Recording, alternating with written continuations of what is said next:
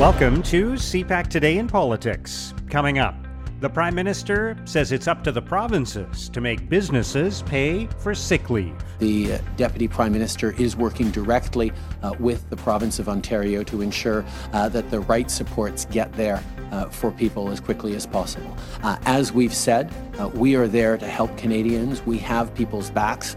We need to work together, and provinces need to look at the way to deliver sick leave directly through employers, which the federal government can't do. Aaron O'Toole says he's looking closely at mandatory voting laws. Some people look to Australia, a similar parliamentary democracy, with their approach with respect to mandatory voting. It comes up occasionally, so we're in listening mode. We haven't announced any policy whatsoever. And Derek Sloan faces charges under Ontario's Reopening Act. But it's not fair that, for some protests, the Premier and others say, oh yeah, it's great, it's great to do that. And then when other people are protesting the very measures that the government is implementing, somehow that's awful.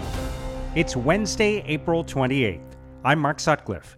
Let's get right to the top political stories this morning. I'm joined by longtime political writer and broadcaster Dan Legere. Dan, thank you for being with us today.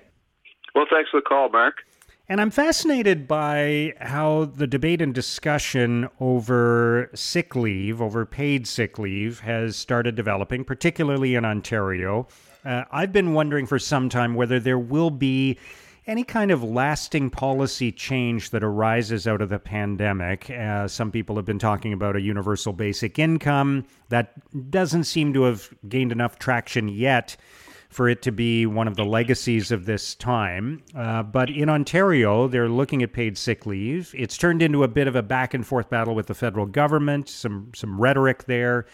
It arose out of the fact that I think Doug Ford, the Premier of Ontario, was looking for something to kind of get back on solid footing after a disastrous couple of weeks where he had to reverse course on some decisions related to the lockdown.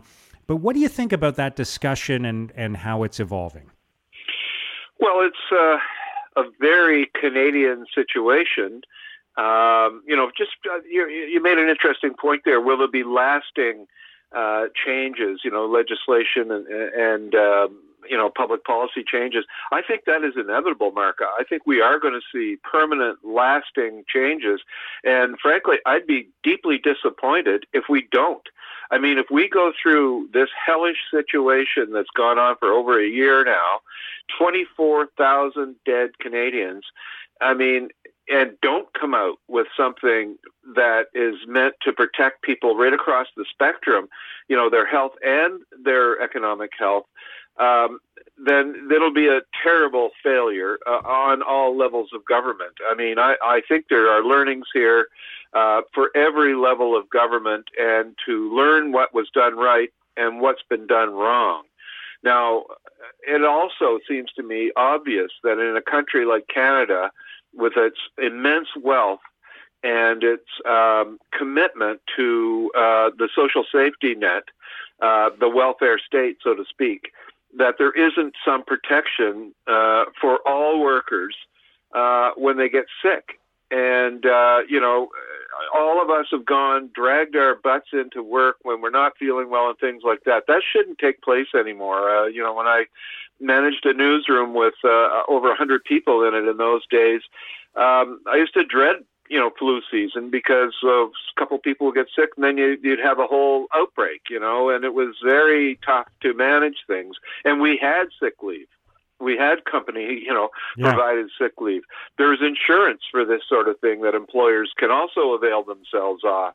So right now we have Doug Ford and to a lesser extent John Horgan, the Premier of BC, both blaming Ottawa for not, having a well laid out sick leave plan, and where there's actually a lot of things they can do on their own. Yeah, and it seems inherently unfair and counterproductive that people who are sick, who are unlucky enough to be sick, would feel pressure to go to work, and it doesn't help anyone if they do, other than the fact that they get paid and their families don't lose that income. So we'll see how that plays out, and again, there is lots of back and forth between the federal government and the provincial government. So I'm curious about whether this becomes a public policy discussion or more of a political football. Well, it has to be public policy, and I think there's a stigma there that we have to get past as a society, that every time someone gets sick and stays home and lies on the couch and watches, Netflix all day, that is not a sign of moral, moral lacking. It's not a sign of moral turpitude to take a day off when you're sick. And I think a universal program and universal acceptance of that will make people see this.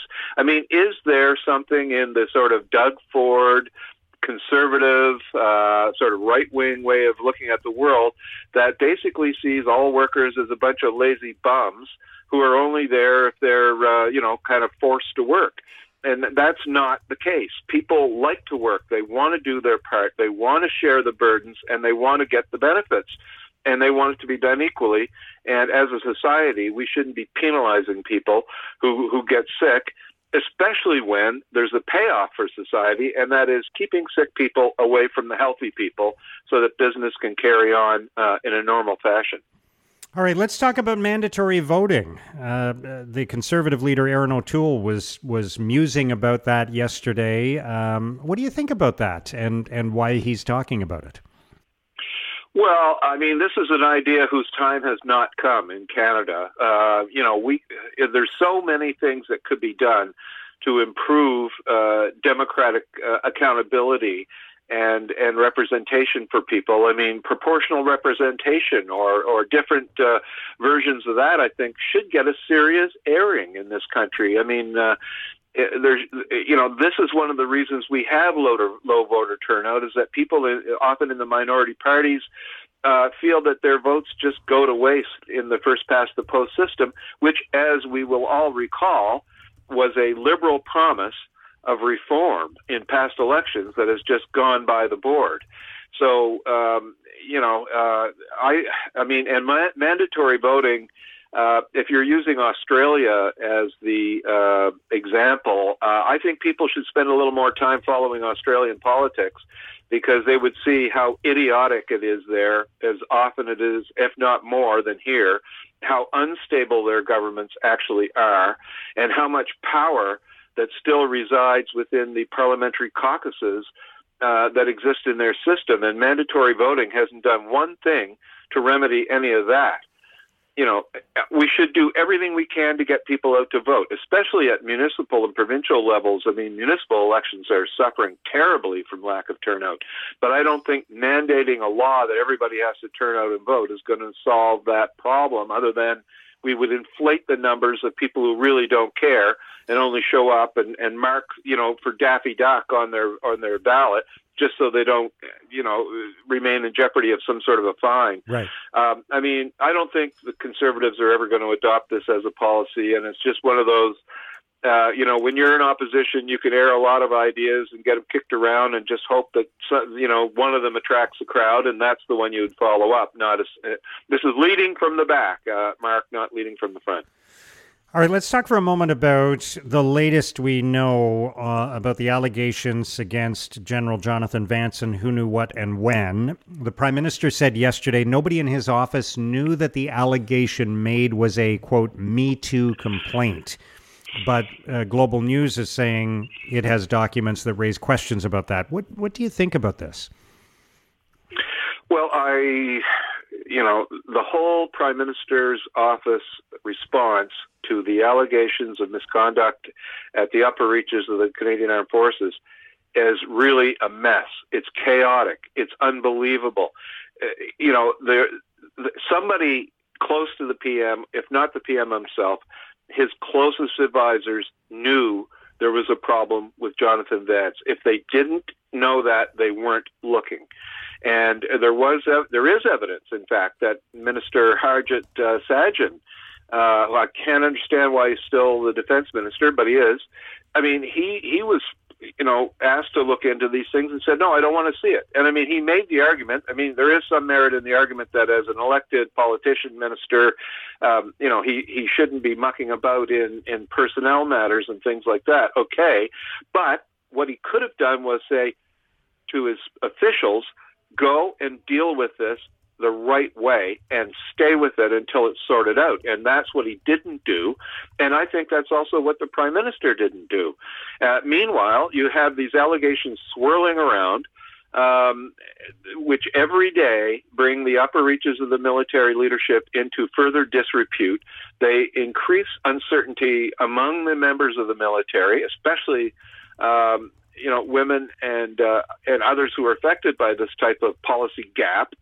And it just to allow it to go on just makes it worse by the day. And the Trudeau government's responses to this are pathetic and unbelievable. And at some point, they're going to have to, burn down that defense and move on, or else it's just going to carry on with them into the next election. All right, and finally, what do you think should be the consequences for a couple of politicians, one federal MP, the former leadership candidate for the Conservatives, Derek Sloan, and one provincial member of Parliament in Ontario who defied the guidelines and attended a large gathering, and they've now been charged as a result? Yeah, well, I think the people in those districts around Kingston who elected Derek Sloan to Parliament and Randy Hillier to Queen's Park really have to think about this. I mean, obviously they're publicly elected people. They can say what they want, go where they want, but they shouldn't at the same time be allowed to defy public safety orders and the way that they did by attending this religious service. I don't think religion needs any special protection in our society, frankly, Mark. And to claim that a public political protest is a religious thing is just sophistry and a straw man of an argument. These guys should face the same consequences that anyone else would face when defying public safety things. I mean, would you allow them during the Blitz to shine spotlights from a church when the German bombers are overhead? Well, no. The rules are there to protect everyone, including these guys and their families and their communities. And if they are not willing to understand that, there must be ways of making them understand it. I don't know about sending them to jail would work, as satisfying as that might be. But what they're doing now is spreading a poisonous lie that these measures don't work and virtually that the pandemic is little more than a cold. And, there should be consequences. And I hope someday the voters in those areas will wake up and realize these guys are incredibly poor representatives of the public interest and treat them that way at the voting booth. All right. Dan, great to hear your thoughts on all of this today. Thank you for joining us. Okay, Mark. Thanks for the call. That's Dan Legere, longtime political writer and broadcaster. We've all seen the heartbreaking news from hospitals in India that are unable to keep up with the number of patients. Now, here's what political columnists and commentators are writing about today. In the National Post, Tasha Kheiriddin argues Canadian politicians should learn from India's COVID-19 mistakes. Kheiriddin writes, India's tragedy is what happens when leaders put politics before public health. Canada is currently in the grips of a third wave. Our leaders are faced with hard choices. No one likes lockdowns. No one likes restrictions on freedoms. Politicians are loath to anger their base and instead of doing the unpopular thing, tiptoe around the margins or reverse course midstream. But as India shows, without those unpopular decisions, things can quickly spiral out of control. In the Globe and Mail, Gary Mason argues COVID-19 has exposed Alberta as Canada's other distinct society. Mason writes, Jason Kenney is facing serious backlash within his party, not for failing to take serious enough action to halt the virus, but for taking measures viewed as too restrictive. The path that Alberta is now on will mean that the pandemic will continue to be an ugly, painful, and drawn-out affair, the kind of ending that people never forget. If you ever needed evidence that Quebec isn't the only distinct society in Canada, this may be it. In the Toronto Star, Sylvain Charlebois considers the rising cost of living. Charlebois writes, along with higher interest rates, inflation is likely to become one of this year's biggest business stories, and food prices will not be immune to what is happening. The problem is that we will need to cope with another economic double whammy: higher housing costs and a weaker job market. The good news is that our inflation rate will go up, which is exactly what we need to see for interest rates to go up. This may not be a super cycle as experienced before, but it certainly will make things complicated for the rest of the year. Now, here's what's coming up on Canada's political agenda. Later today, MPs will begin debate on the Trudeau government's back-to-work legislation to end the strike in the Port of Montreal. CPAC's Martin Stringer has more. Mark, at some time after question period this afternoon, the Trudeau government will table and debate will begin on its back-to-work legislation. The government argues that the economic disruption and the cost to the Canadian economy in a time of such pandemic distress cannot be contemplated, and that the two parties must be forced back to work with some form of mediation or arbitration.